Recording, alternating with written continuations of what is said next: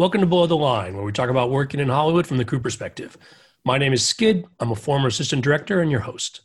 Today, we're talking about the original Party of Five, a television drama that ran for 6 seasons on Fox from 1994 to 2000, whose ensemble cast included Matthew Fox, Scott Wolf, Nev Campbell, Lacey Chabert, and Jennifer Love Hewitt, among others.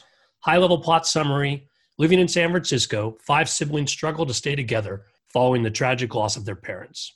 At Rotten Tomatoes, the Tomato Meter score for the first season is 90%, and the critics' consensus reads, "A sincere family drama full of tear-jerking moments, Party of Five excels at its authentic depiction of young adult issues." This show has been off the air for 20 years, but in case any listeners are planning to start the series from scratch, today's discussion will contain spoilers. I actually worked on this show at the start of season 6. It was my first assignment as a DGA trainee, and my guests today are some of the assistant directors with whom I worked. Della Penna, you were our first assistant director for season 5. You kicked off the 6th season and then left to work on the Jennifer Love Hewitt spin-off show, Time of Your Life. Welcome to Below the Line. And thanks for having me, Skid. Glad you're here, Chris. And returning to the show is Vince Duque. Vince, you started Party of Five season 4 as the second assistant director, became the key second AD, and worked as the key second AD for the entirety of seasons 5 and 6. Nice to see you again. It's good. So if we're talking about Party of Five today, rather than talk about starting up on the show and things on set, let's actually talk about that first episode when the three of us were working together. This is the first episode of season 6, Don't Let Me Go. Big wedding episode for Charlie and Kirsten. Even after 20 years, I have vague memories, but I know this was a lot of work to kind of be dropped in the middle of. What were your guys' impressions of this episode coming together? I mean, I remember I had a family reunion in Sacramento. So the last few days before we started filming that, I was prepping I was at my mother's house up there. And I remember I was on the phone a lot trying to get this whole wedding together and everything put together for the schedule. I mean, I don't remember too much more about that. I do remember, you coming on and that kind of stuff. The only thing I remember about that whole episode is just the actual day on the bluff, the wedding, the full day we spent out there with the wedding and then the drive away at the end. Now, coincidentally, I did, and I can't believe this after 20 years, but in my files, I found the production reports from those days. And so we shot 3 days the week before, Wednesday, Thursday, Friday, doing smaller scenes for me getting to know the actors and stuff, I'm sure. And then kicked off that next week with a Monday through Thursday shoot that started with the shooting on the bluff. But at that, we had a ton of actors who were out on location. That was another level of challenge that I'm sure was the biggest that I'd ever done at that point. I don't remember a lot about that episode except for that particular day myself. I remember having a plan in my head about how all this was going to go pretty smoothly in terms of getting the actors ready, rehearsals. And I remember thinking in the middle of the day that maybe we should have gotten a second person at base camp. So for folks who are not aware, base camp is where the actors are getting ready. And as the trainee on Party of Five, overseeing base camp, overseeing hair, makeup, working with wardrobe, getting the actors from the moment they arrived to set was my primary responsibility on that show. And this day, in addition to most of the family members, we also had a bunch of guest stars. And, there were a lot of folks we were getting through. And for a lot of them, it was the start of their season as well, at least some of the guest stars, the first time they had shown up. So you've got paperwork and everything on top of that. It's starting to come back to me in kind of a goosebumpy way. I mean, I come from sort of the old school. I mean, learning from Chris, that show was Party of Five was my first key second AD job. And having worked with Chris the year before and then another year as a key, I already had this sort of the shorthand with him. And one of the things that I took a lot of pride in was being someone who could be on set with him as the key, as opposed to what is typically now the key second is sort of like the administrative AD, sort of junior UPM kind of person. Right. And at the time, we were still doing pencil call sheets, but I felt like there was going to be a move in terms of how the AD responsibilities were shifting. because Chris was such an old school guy. I wanted to be that old school too, particularly because, I learned with Chris on set. And so I did background on set with him. He taught me how to set background in the way that I still set background. And I just loved being on set. And I remember being anxious that day because I would want to come to set. I'd have to do the call sheet in pencil, by the way. And every time I'd come on set, I'd have to get pulled because stuff was going on at base camp that wasn't, that was a little haywire, right? Because of all the extras and getting everybody made up. So I kept getting pulled away from Chris. And I think I remember that he just didn't feel supported, and for good measure, because I was going back and forth and we were at the beach, right? So it's like the sand going up the hill. It just wasn't easy. And then we had really crappy radio reception. Yeah. That would complicate everything. Yeah. Because Chris was down on the beach, and then we would, once I got up to the cliff, forget it. I could hear him, in and out. And I was imagining, oh my God, he doesn't know who he can talk to. He can't talk to anybody. It was insane that day. Yeah. I mean, I just remember that we had like over some 50 setups to do, and it was driven by daylight more than anything that day because, and I had made a deal with all the actors and with you, and I believe with you guys. And I think I kind of set this thing that everybody stays on the set. Nobody because they loved to go back to the trailers at the time. That wasn't really a big thing about cell phones. So now they all stay on the set. They just can't even get them off their mark because they're on their phones. But back then they would all go to the trailer. And I was just dying to have, it would kill me. And I think we were like on that, like right by that lifeguard tower. I don't know if we were all the way on the beach for some of it, but some of it was up on that. But you went up and down those stairs probably 200 times that day, Vince, probably back and forth. Yeah, definitely. And I remember, first, like just because I was a very fast talker and I was, driven to make that day to where the director was trying to slow me down. But I remember that was a time of that day that I kind of like realized that I had put Skid to the limit, and I backed off, and and I tried to be nicer about it because I needed that man in there in the game. Vince was all through it, and so I don't remember even having really trouble with everything was always there that day. I have to say, there was no failure like on us, because even the actors would stay with me. We got it done because it was chaos, but it all managed to get through that. I mean, I don't know how it all worked, but they were there when I needed them there. They stayed there the whole time. It got windy in the afternoon. It was terrible. We had the Steadicam trying to work through that. We got it all. It was just, that is TV at its finest, Skid. And you knew that after that. You realized you can't probably drive it faster or harder than that with that many people in that kind of situation safely. And that's what we kind of tried to do, I think. But I just remember it was ridiculous how hard we were driving the whole day. But I remember we got to the sunset shot of them driving away, and we kind of had to wait for the sun to go down like 10 minutes to get the right shot. I mean, I was so happy that we made it to that point. I think a part of that too was, and I'm not blaming this person, but Jessie was the second. Jessie, I mean, she's a really good person. She's smart. She's well-spoken. Mm-hmm. But when you get put on the spot like that, and especially when you work with Chris, you got to be on top of it. You have to be ahead of him because you just have to be ahead. The way you're supposed to be. And even to this day, sometimes I feel like I can do those three jobs all at once. And we have so many people. Yeah. And back then we didn't have anybody. We had basically Jessie and maybe 2 PAs. Yeah. One was that AD's son. Remember that? What was his name? Oh, right.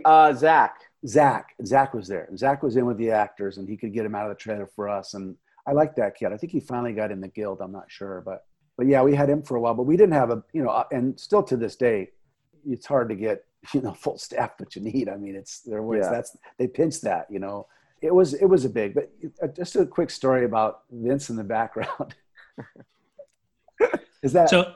And we should say on this day we had about somewhere between 80 and 100 background of folks for the wedding and the support and that sort of thing. So it's a pretty large crowd on top of all those actors as well. Not only were they a big crowd, but they had assignment. Yeah. So we had Kirsten's parents or whatever, but we had set them up so that this was this person's uncle, this person's aunt, and then whatever. Yeah. So that was a mess because they didn't know each other. So you were always wrangling these people to sit in their seat. The story I have to say, and this is one thing that I'll always, and I tell this story to my other ADs as I go along in my life, that, I would look at you and I'd say, Vince, we're almost ready, and there'd be no background out there. And I'm like, you ready? He goes, no. You'd look at me straight faced, go, no, it's ready. I'm like, but there's nobody out here. And I'd get the actors and I turn around and all of a sudden it's like the whole place is full, back to things working. I'm like, but he did that every dang time. I don't know how you pulled that off. I would like, especially in the restaurant. I don't mean to change the subject from the beach, but I remember looking at you like this, but he would like sneak in and do stuff when I was doing, he would set background little at a time, and which we talked about, I guess, but. No, well, partly it was because Joe Pernella, the DP, just hated to have all the background in there. So it was like I had to put him in at the last second. So I was like trying to serve you, trying to serve Joe, and Joe can be Joe, right? So it's blew like, my mind. Oh my God. But it was like, and I thought, now if this kid can do it like this is how it's got. If you can sneak him around and get it done like that, it was pretty damn cool, I have to say. But it would blow my mind because I'd like, by the time the actors all got in, it'd be like, this place is hopping, we're going. All the actors would be, I'd be like, all right. And you never failed me there, I have to say, for that moment. It was pretty crazy. Yeah, I'm kind of a terror. I'm kind of a terror at my seconds about that because it's like they just don't know how to set back. A lot of them are just so slow and they try to be so Spielberg about it. And it's like, dude, you have to direct every single person. It depends on the situation. Yeah, come on. Big groups at a time, for sure. Yeah, you taught me. Chris taught me how to set background. And well, I mean, when I started, I would run first team, and then I'd run on the set and set all the background. Yeah, that was my job, and I did it like for most of my early career. I'd have to set large amounts of background. Yeah, and so you just get patterns and stuff like that. But you learn a way to do it very fast, and you can just like most people know how to walk around a mall. I mean, if you just say go walk around, you don't have to tell everybody like look in that window. So I mean, you dug into that. Obviously you worked all that to your advantage. So it was very easy for you to pull it together quickly. That was a big part of that because they never waited on, when I was in AD there, they never waited on us. No, we waited on actors sometimes, but we never waited on us ever. Well, in Party of Five, the trainee was not involved with background. Interesting, I worked later shows where I cut my teeth as the trainee with some background. And although on that show, I think the second was the onset. To your point earlier, Vince, how each show runs that. And oftentimes the key is off doing the paperwork for tomorrow. But on Party of Five, the job was running that base camp, getting that first team ready. Now, I had been on sets before. I had done 3 or 4 months of PA work before starting in the training program, but this was my first time having those kind of responsibilities. I don't know. I get a little stressed just thinking about it, but you guys didn't fire me. You didn't switch me out. So I appreciate that. Trainee, man, you got to train them. What was your impression about the day, Skid, from your standpoint? I think just the matter, I just think that I was making mistakes on probably communication more than anything. That one of the biggest things about being at base camp is having all the pieces, kind of knowing what they are. If they're just waiting for you to say exactly what to do, then you can't be everywhere at once. And so making sure that this person was ready for that chair and that they had warnings and that hair, makeup, wardrobe, everyone was working together. I think that was probably a challenge, I'm sure, for me at the time to move that many pieces all at once. I mean, I think I got better over time, but again, starting out, you can tend to focus on these things linearly. When if you've got 9 actors, you've got 9 separate lines, you've got 9 people at different stages of their getting ready, and you got to keep everyone informed about all of that at the same time, but not in sort of a group way. You got to handle each person with the information they need to know at a given time, and that's a lot to juggle. Plus getting them to sign paperwork and keeping track of the actor times and stuff like, some of that stuff might have slipped through the cracks. Well, that was the thing, was now that I think about it, was you were doing your job managing hair and makeup and wardrobe and the actors, but the information coming back to me wasn't as timely as I needed it, particularly because I think sometimes we would flip scenes or flip angles depending on where the sun was or whatever, right? So like, you know, we'd have to call an audible, and then Chris says, no, we're going to do this shot now. And then, you know, then we needed all these, you know, this part, this angle, and it involves whoever. And you're like, where is Matt? I don't know. I thought he was down with you. Yeah, the sun drove that moment, whatever, you know, all of a sudden, you know, Penella's like, okay, I need this wedge. And I'm like, I don't have that wedge right now. You got to give me a minute. And it would be tough just to find, like you say, that group of actors that was with that family member at whatever, you know, that group, you know, it was tough. But I don't remember waiting at all for that. I don't remember waiting. Oh, you waited. You waited a lot. I don't remember too much about that. Yeah, because it was like just got up Steve's butt so much about everything.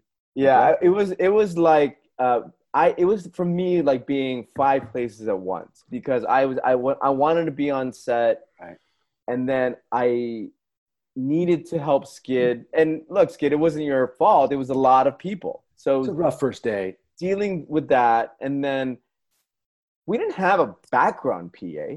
We had Zach, we had Jesse, and then we had maybe like a day play, and it was a guy named Jeff Murillo. We had 3 people, and that was it for 150 people.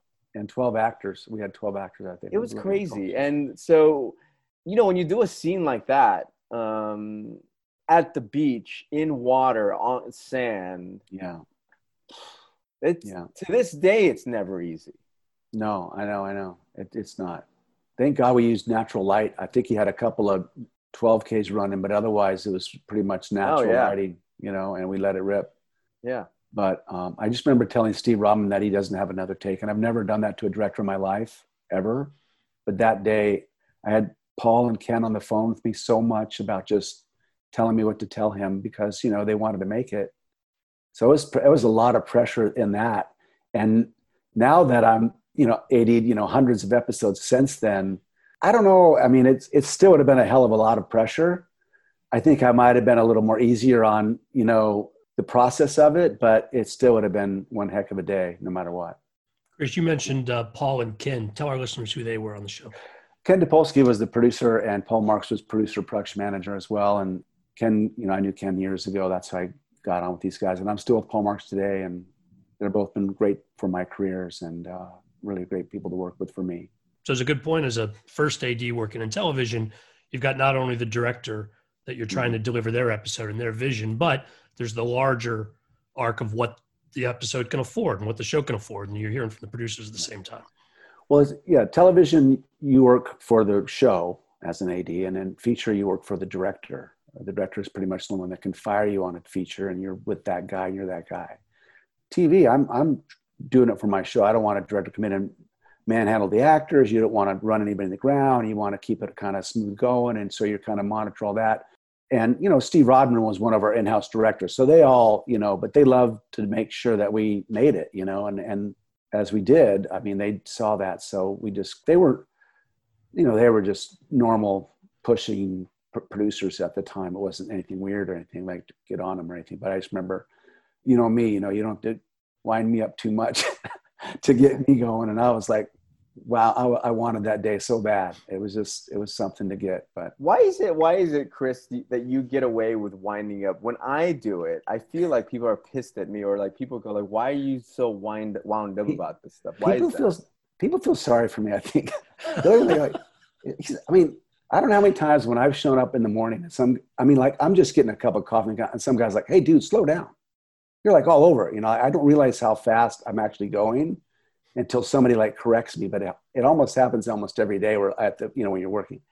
I mean, I feel like I kind of, you know, I emulated sort of your energy and how you like to do things, and sort of being funny on set, and then, you know, kind of like, you know, being the ringmaster in a sense. Right. But for some reason, when I get riled up or I'm trying to get the crew going, people are sensitive. Yeah. I mean, it's changed for me. You know, I've had to really kind of tone it down over the years, because it has, for, you know, because I mean, I would, you know, I'm lighthearted, and I would, you know, but you have to care about everybody. That's the thing too. But I have to say, like, yeah, there's a lot more sensitivity on the set now. And so for me to push somebody along, maybe I wouldn't probably do that as much now, just for the fact is not that we treated Skid bad that day, but the pressure that we put on Skid, that might not be possible to do anymore. Oh yeah, definitely. You just can't put that kind of pressure on a kid. I mean, when I was a PA and sort of like that, we weren't even allowed to have lunch. I mean, we were. I mean, if you saw the craft service, you were lucky. But things have changed quite a bit, and so you have to really be like, now with my staff. I mean, we have a big huddle up. I just make sure everybody's there and in the now and in a positive manner. If not, then we'll work it out. I just don't want to. I can't drive it as hard anymore. I still drive myself like that, but I don't drive the crew on the staff like that anymore. I agree. I'm the same way. You can't do it. Yeah. And the millennials and the way things work, I mean, when lunch is over, I don't expect my ADs and PAs to be already in their positions. They're leaving the lunch table when they say lunch is over now. That's the way it is. It's just back in the day, you guys got ahead of everybody so you could get everybody back and everybody going. But now you can't do any of that, and I get it. It's cool. I understand it. So I've changed my game up quite a bit in the respect of just like, I find what makes you go, and I give that to you all day long, whatever that is. I just try to find out what makes my DP and my camera guys go. And whatever it is, if it's quiet around them, then I give them quiet. If they like to hear a joke, then whatever it is, I kind of like, and as a first for me, it's fun to do that. I can really, people start to, when you have a crew that's so comfortable at what they're doing, that they're doing it the best they know how to do, instead of looking over their back, it's like, am I going to get fired? I mean, I've worked with Tommy Schlamme. I mean, you finish a scene, it's like everybody's like, we just did the best work we could ever do right now at that moment. It's amazing. That's filmmaking to me. It's a great feeling when you feel that, for sure. I mean, Vince, you're firsting now, and maybe you're just not funny enough, or you're not as funny as you think you are now. And you've already got people tense with that, and that's I don't know. Could be. I can't extrapolate from our time all those years ago, but Vince, we'll do another show where we bring on some of your current crew, and we'll try to get the truth out of them that way. Okay, we'll try to see what they think about that. We'll ask that same question again. Going back to Party of Five, so I like the interpretation that Chris put out there, and maybe this is a little Rashomon, that we made our day and we never waited. Like, that's one version of how that day went down. Any other memories or sort of fallout from that day that you guys recall, just as far as wrapping up the work on the beach? I remember just a vision of Vince at the end of that day, and he was exhausted. He was done. He was tired. I just remember just that. It was a sobering experience for me, because up to that point, remember, I graduated from the training program, and I had a really pretty smooth 2 years in the training program, and I did a couple seasons of Party of Five, and it went pretty smooth. Yeah. And then the wedding happened, and it was a sobering experience for me that, wow, there can be a crazy day. There can be a bad day. And it was because of that day that, I think subconsciously I have PTSD about it, to the point where I just, want to make sure, like, when we have a big day, like whether it's a Thanksgiving episode or a club party or that sort of thing, I think I subconsciously go back to that day, and I just want to eliminate the feelings of that day when I plan. right. Knowing that, I still think that it's never, I mean, they want you to do so much now, Vince, it's almost, you're like, what, really? I'm supposed to do all this in this day with these people that are going to drag their feet? I mean, it's really hard to kind of motivate, and you get lucky sometimes, but there's times that it's tough, and technically things break down. And there's so much improv now. I don't know. Is there a lot of improv on you? I mean, I'm doing a lot of comedy now, so we do a lot of improv. Do you guys do a lot of improv and keep the thing rolling for like minutes on end? Especially when I just did 2 pilots, so it's like, you exhaust every scene to death. I mean, to try to get everything out of it. So, and with comedy, that who else has got, you want to let him rip a couple times himself. It's a lot of that. Sure. Yeah. You guys, I want to talk to you more about how things have changed in 20 years. But let's go back before the wedding scene in the season 6. Vince, you started in season 4. Tell us a little about where you were in your career from training program to AD, and how you got involved with Party of Five. Well, I had just graduated in 1998. I did some day playing duties on a movie called, the book was called Eaters of the Dead. It was the Michael Crichton movie with Antonio Banderas. 13th Warrior was the movie. So I did that, and then my first job was Party of Five. So I was happy to get a gig, and at the time I felt like I was going to get a gig at some point. I didn't really think about my future. I was just going to take the first gig that I could get. And then I don't think I even interviewed with you, Chris, because it was just with Jules. I think you had been somewhere. You did. I know what it was. You hadn't started prep yet. Yeah, but I remember meeting you. You had this military background, and you had this way about you that you could get through anything. I remember that feeling when I met you. Yeah, that I'm gonna get whatever it is. I can manage it, which you did. So that was my first gig, and I knew that I wanted a key right away.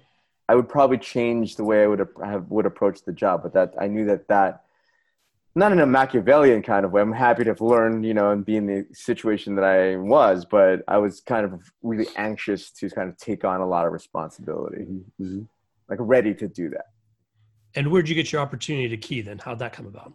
That was on this show. So Dee Dee Stadler, she was the key second AD for 3/4 of season 4. And then I took over as the key. She gave me the baton. She left for the feature, and I became the key. Now, Chris, we talked about when you got involved, but I know you had done some other shows with the same producers. And as we mentioned earlier, you did a couple of the episodes of that season 6 before leaving for the Jennifer Love Hewitt spinoff. How did you get involved as the first on that? Where in your career did this fall? I met Ken Topolsky, man, when he just started producing, and I did a movie of the week called Long Arm with him, a Western. And an inside kind of story from that, I used to run, I'd run first team, and then I'd run and go set the background, and he'd see me running, and he'd say, well, what's going on? I'd say, we have 2 shots left on this and this and that. I'd tell what was going on. And that's when he put all that stuff in place at the office, like call in the ADs, call in the shots. That's how that happened. But, oh, really? Yeah. Sorry about that. Let's take it aside and tell our listeners what we're talking about as far as checking in at the office. Well, what happens is, like, when you're on the set, either me or my second or somebody the second when he always kind of does a text back to the office to let them, like, listen, we've just set up scene, let's say 63, and it's 5 setups and we're on 1 of 5. So they know exactly where our day is, because we all have a plan and a timed out day with the producers, and they like to keep us on that time. If not, then we have to readjust or adjust our schedule or whatever. So they like to know where we're at. And so I would kind of do that with Ken. And then so years later, after he offered me the Wonder Years and I couldn't do it, and then he offered me Party 5 can do it, but he offered me Significant Others, and I was available. So that's how I got on with that. That show lasted three episodes, and then it was gone. And then they let me do Party of 5 the next season. And so let's talk more about how things were set up with the film. And we've mentioned sort of letting the office know. We filmed on the Sony lot at the time. I think there was a lot of running back and forth. I remember buying a little BMX bike so that I could get back and forth to the office from where our trailers were. But I'm having a hard time remembering why I had to make so many trips back and forth.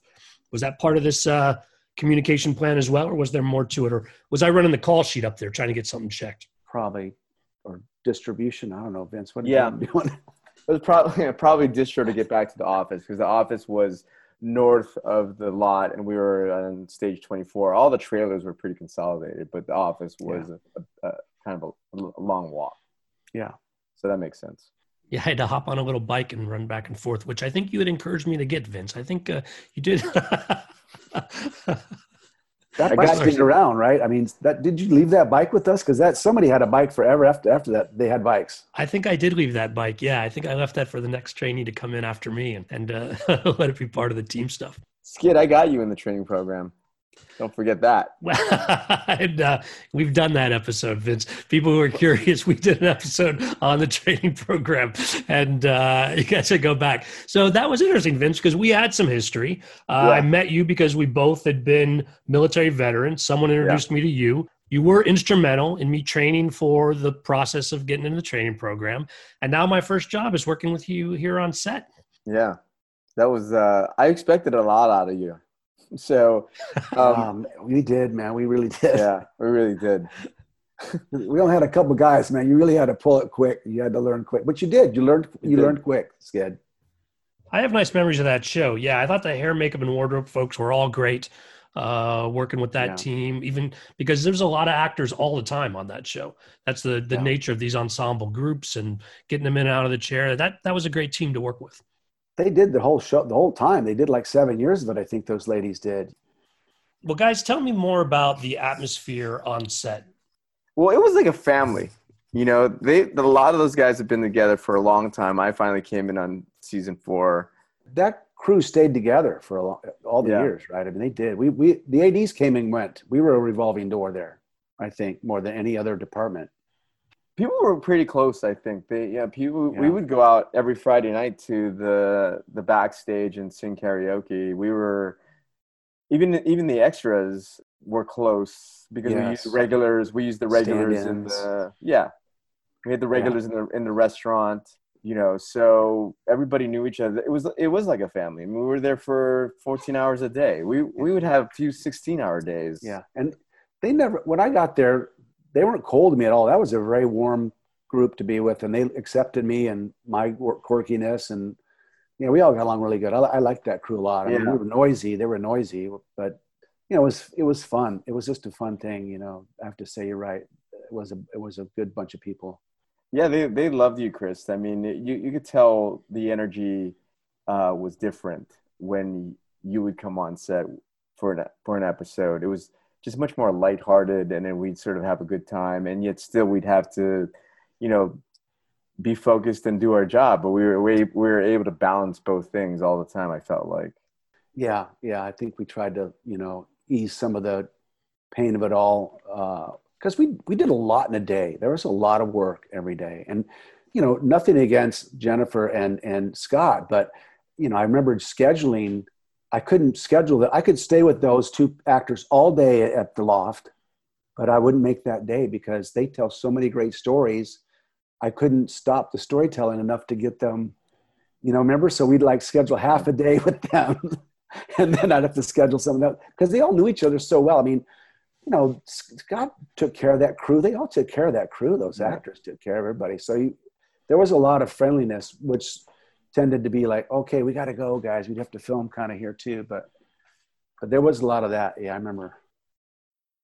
We were so close, Skid, that I was trying to play a practical joke on Scott Wolf. The joke was that Scott had left for the day and he was going to come back, right? Oh, I remember this now. Yeah. He did a scene and he left for the day and he was going to come back. And I don't remember telling you if you were, I don't know if you were still there or if you had left for time of your life or I was there and I remember Paul Marks was in on it too, I think. Yes. So I told Paul Marks, the UPM, just to let everybody know I was playing this joke. Mm-hmm. And so the joke was that I had mistaken the fact that he was leaving for the entire day and put somebody else in his trailer, and that whatever actor was going to be in that trailer had gone like Johnny Depp on the trailer, like drinking like crazy, went nuts on the trailer, right? And what ended up happening was Scott Wolf came and he got pissed. He didn't see it as a joke. He left the set. So here I was, and I remember we were shooting at the house.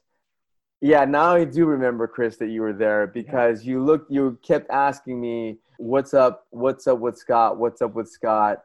And then I remember one final moment you said, I need you to come in here. I need you to come in the set and I need to talk to you.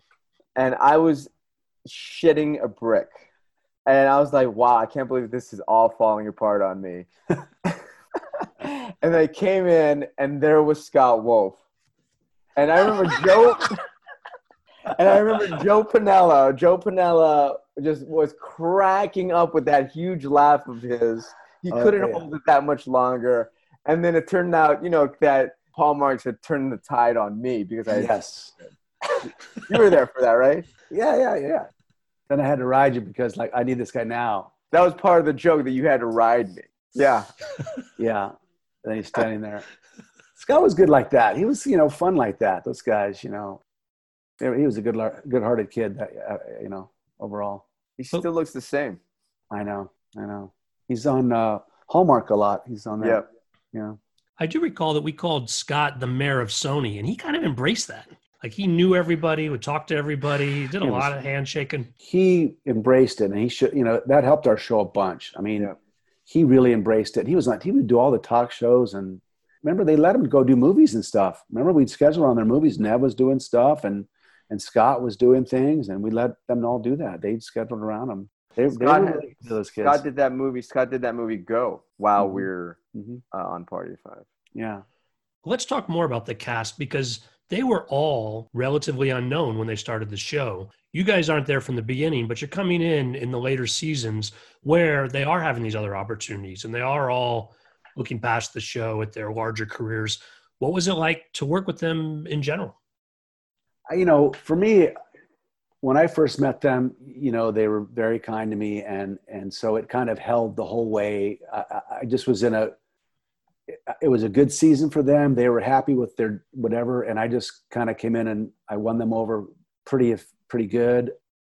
I think that overall Nev was my favorite, just because when I did have a chance to direct in the final season, she was just precious, dealing with me as a first-time director. And Scott and Matt, they were all very kind to me through the whole process. But I just remember her just really cool about the whole thing. And I thought she was very smart through how she managed it. And I just thought she was really great. But they were all really sweet people. Everybody has their moments and stuff. And I remember when we would do around the table they'd eat at the house, and we'd have a scene in the house, and I would just scream at the top of my lungs because they'd all be talking so much. I'm like, quiet. And they're looking like, dude, what's up? I'm like, gosh, you guys. And they're like, oh, okay, sorry. And then they'd come around and they're like, what are you doing? I'm like, dude, you're killing me. But they were family to everybody. That was a good group of people, I have to say, in my opinion.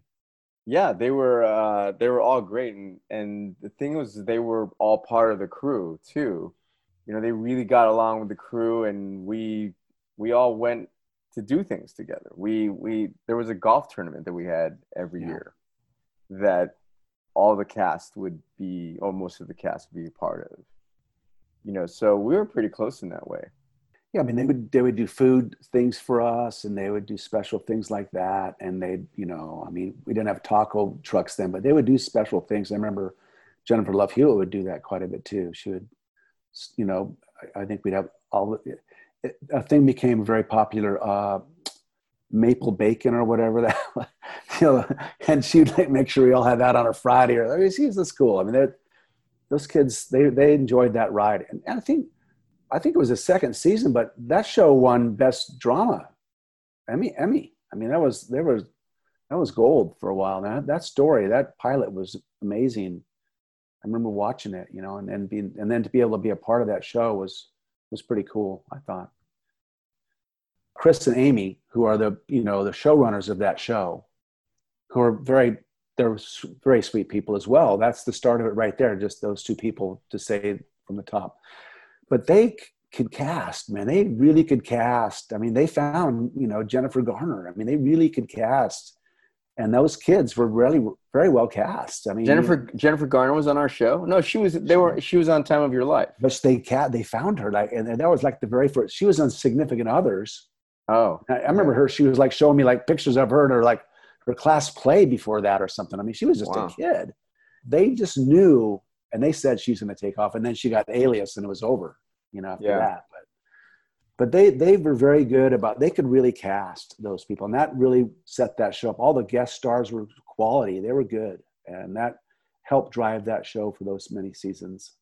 And so, Chris, you got to come back and direct one of the final episodes of that 6th season. Vince, you were there till the end. What was it like wrapping it up for everybody, closing down a show with that kind of family feeling. I was there towards the end just for that episode. I mean, I was on the same lot. We had the same production office, so we were always around each other and all that stuff. So, I mean, Vince got to really feel the last moments of that. But for me, it was like those guys were all, sad. It was a sad, even when my last couple episodes with I could feel like it was the end of something that was truly something really great. And they were sad about it. Everybody, to the writers, to everybody. It was a moment in history that was coming to an end, for me.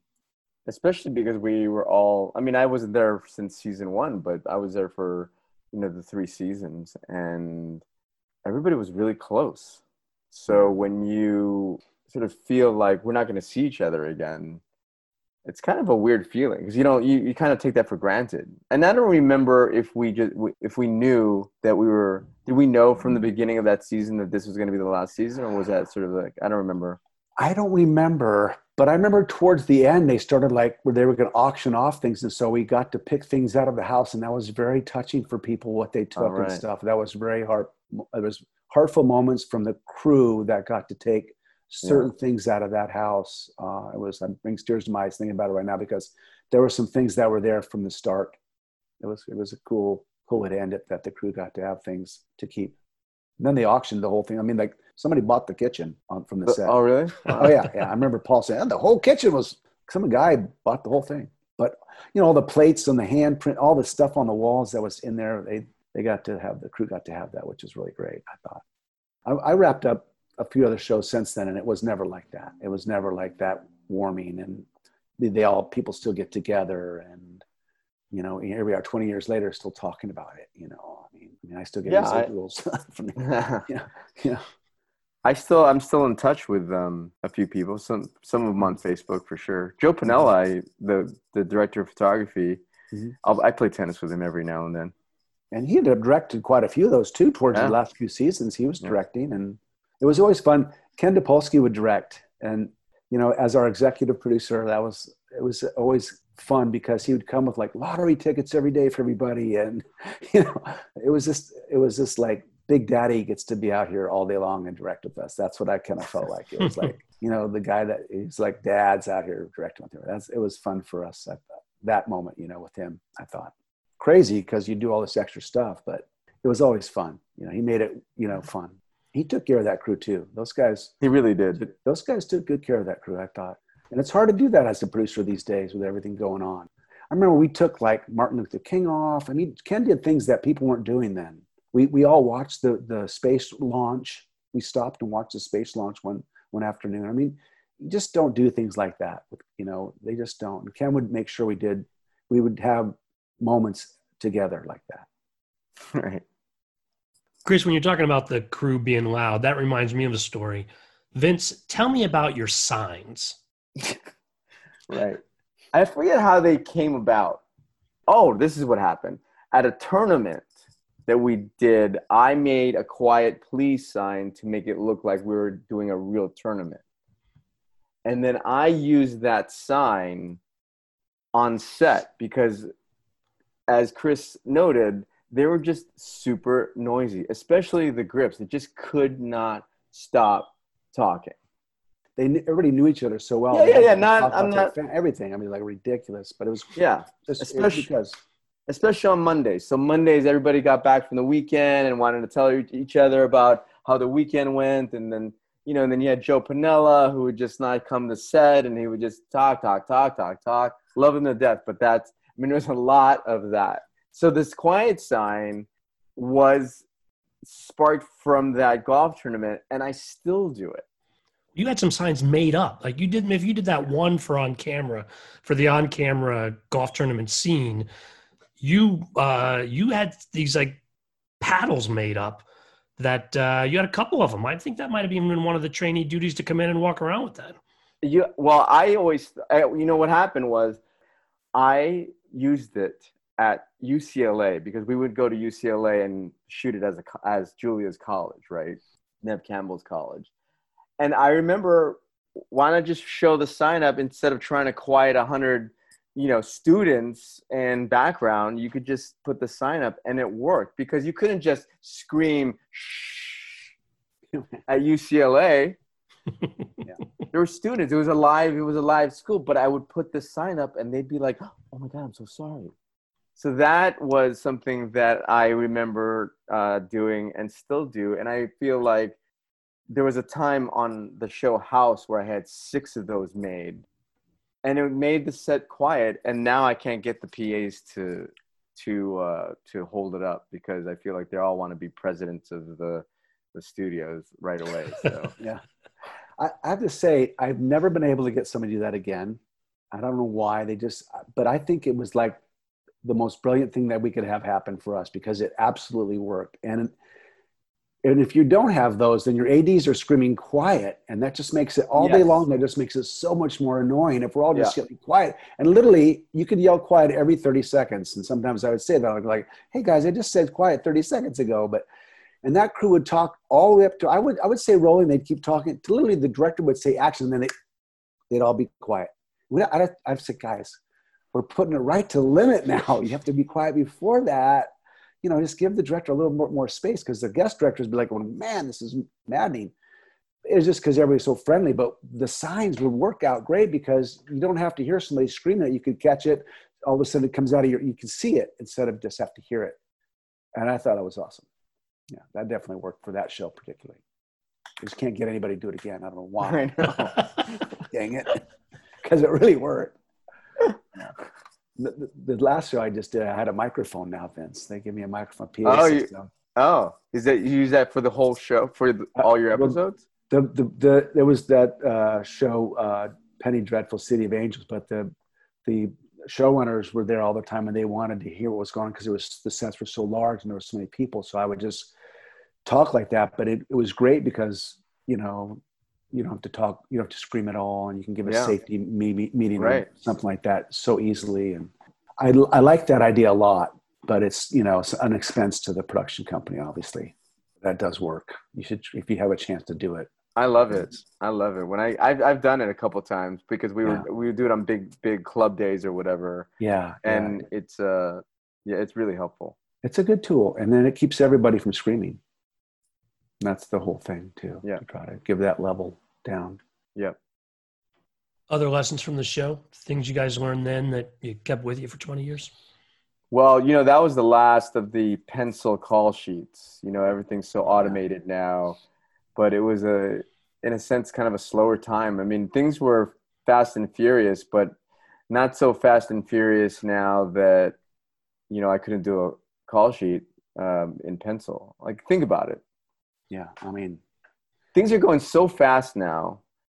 You're texting, everything happens with so much immediacy that it gives the producers, not saying in a bad way, but it gives the producers room to just make last second changes and not prep as long as you need to anymore because there's the luxury of, let's just change the scenes.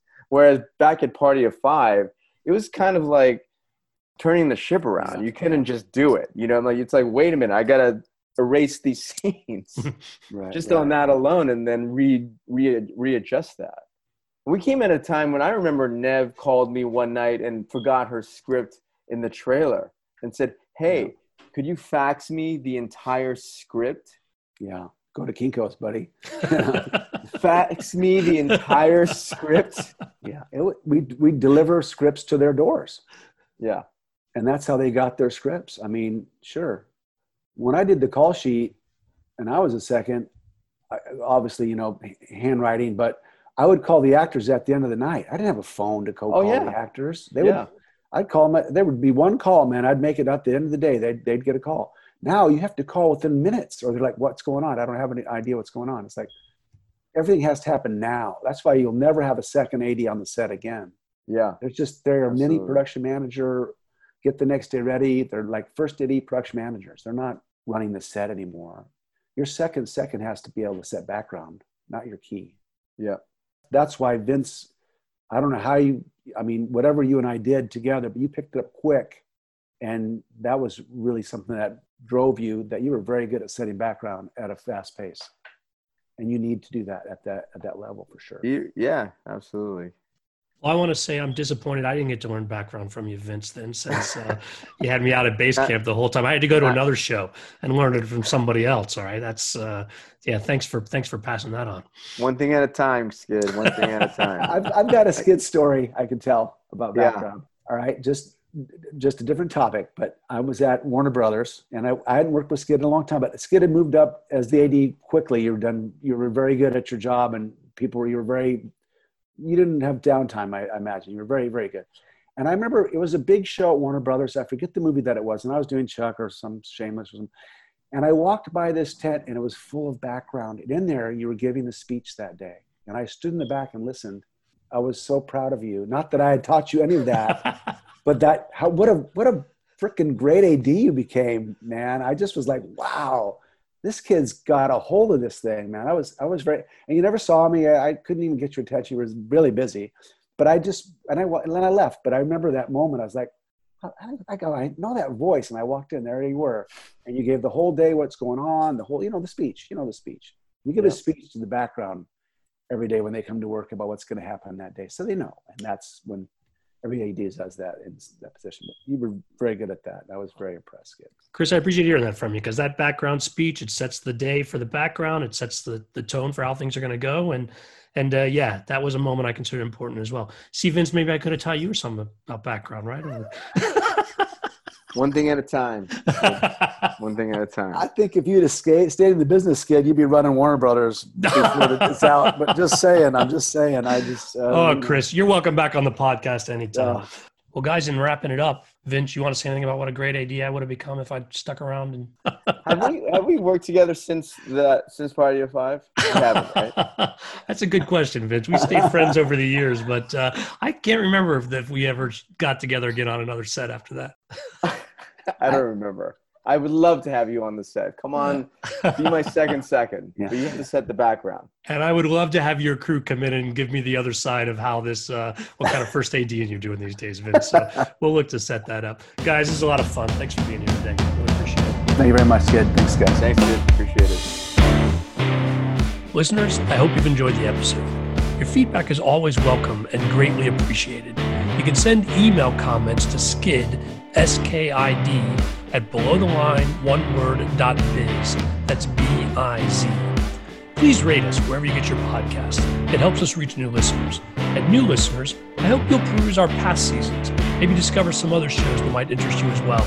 If you're on Facebook, you can find photos and other behind-the-scenes materials at Podcast Below the Line. And finally, you can follow the podcast on Twitter and Instagram. It's at Pod Below the Line. Thanks to Curtis Five for our music and John Wan for our logo. The logo is available on t-shirts, mugs, and stickers at redbubble.com. Be safe out there. Hope to see everyone again next week. Vince, the pictures you sent are great. Come on in, honey. Okay. I'm on the phone. Sorry. We'll let you go do what you need to do. Sorry, baby. Are you okay? So are you done? Yeah, we're done. Or yes or no? Okay. We're done. Okay. All right. No, you didn't put the phone cord in here, so I got fucked. Okay. I'll talk to you in a little bit, honey. They all did that. Sorry. I'll be honest. You are not. Yes, honey, I am. And they just heard you say that. So they're laughing hysterically. And let's stop recording. You said you were done. No, well, I'm done with the program. We're just winding it up right now. Anyways, sorry. I'll call you in a minute, honey, okay? Oh, that was classic. Oh, shit. I think we have our outtake.